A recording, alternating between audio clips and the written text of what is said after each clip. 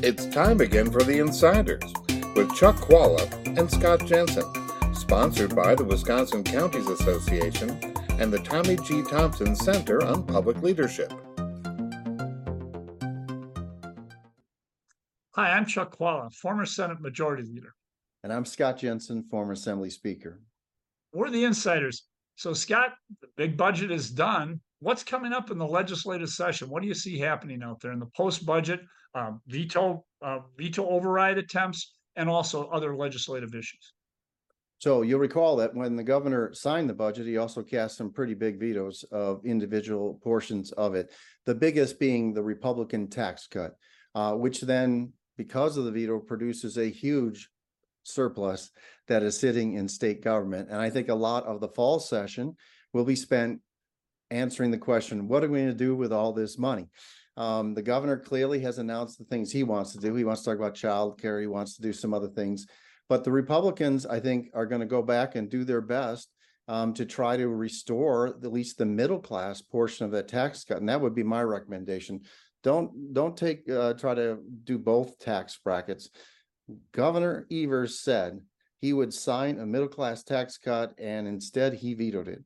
So I would send him that middle class section of the tax cut back to him. That's actually where most of the money was.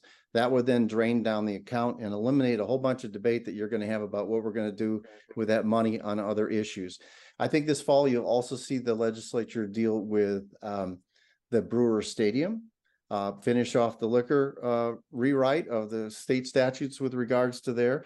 The UW budget will continue to go on because you'll recall that the Republicans took some of the money out of the UW system, put it in the finance committee and said, you need to show us what you're going to be doing on workforce development issues in this state, and also get rid of your DEI, diversity, equity, inclusion programs at the campuses. And the UW has said no to part of that. And will be interesting to see the dance between the legislature and the UW as they hope to get the legislature to give them back some of that money, so we don't have the cuts and the furloughs that the university is anticipating right now.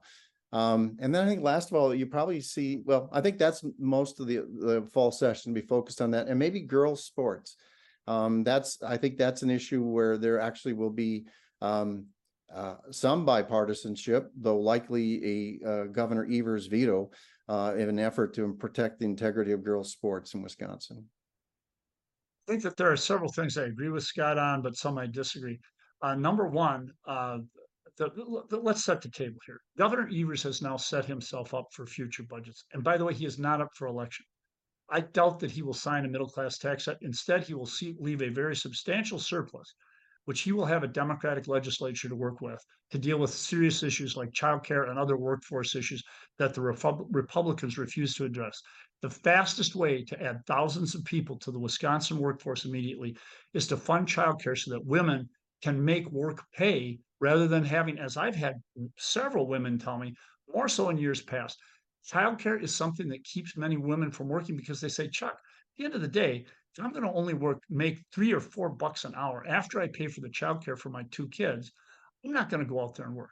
Governor Evers' focus on that is really smart, and I hope that at some point the Republicans will come around. If they don't, he's just going to save the money and get it later.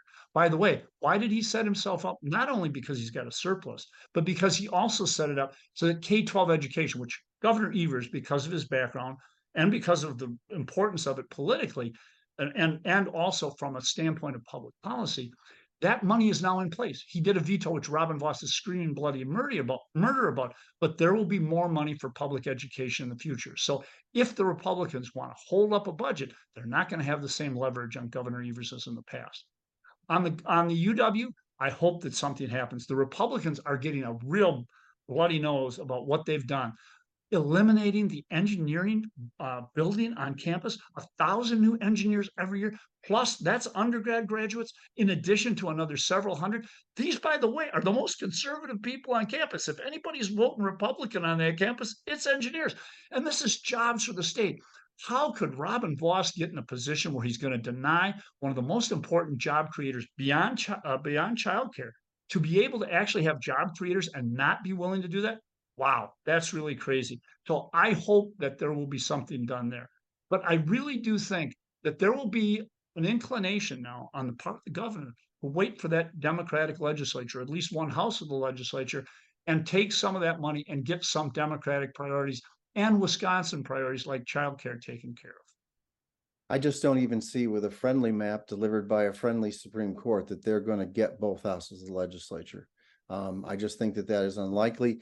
So I guess I don't mind if money stays in the state's accounts and doesn't get spent. I wish it was given back to the public, but if it just sits there, that's okay. Because I don't think the legislature and the governor are going to agree on a whole bunch of stuff there. But we saw during this last budget, we saw the governor finally strike deals for the first time in his career when he struck some pretty big deals with shared revenue.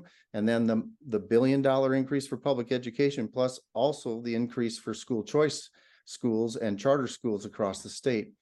That sort of deal never happened in the first term, but you saw it happen in the second. So maybe there's a deal with childcare and tax cut. Maybe there's a deal with the UW and some other things that Republicans care about.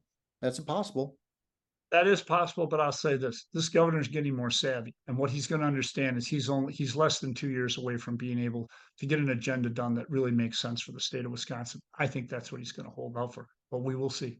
I admire your confidence, but disagree. We'll see you next time. You've been listening to The Insider with Chuck Qualla and Scott Jensen, sponsored by the Wisconsin Counties Association and the Tommy G. Thompson Center on Public Leadership.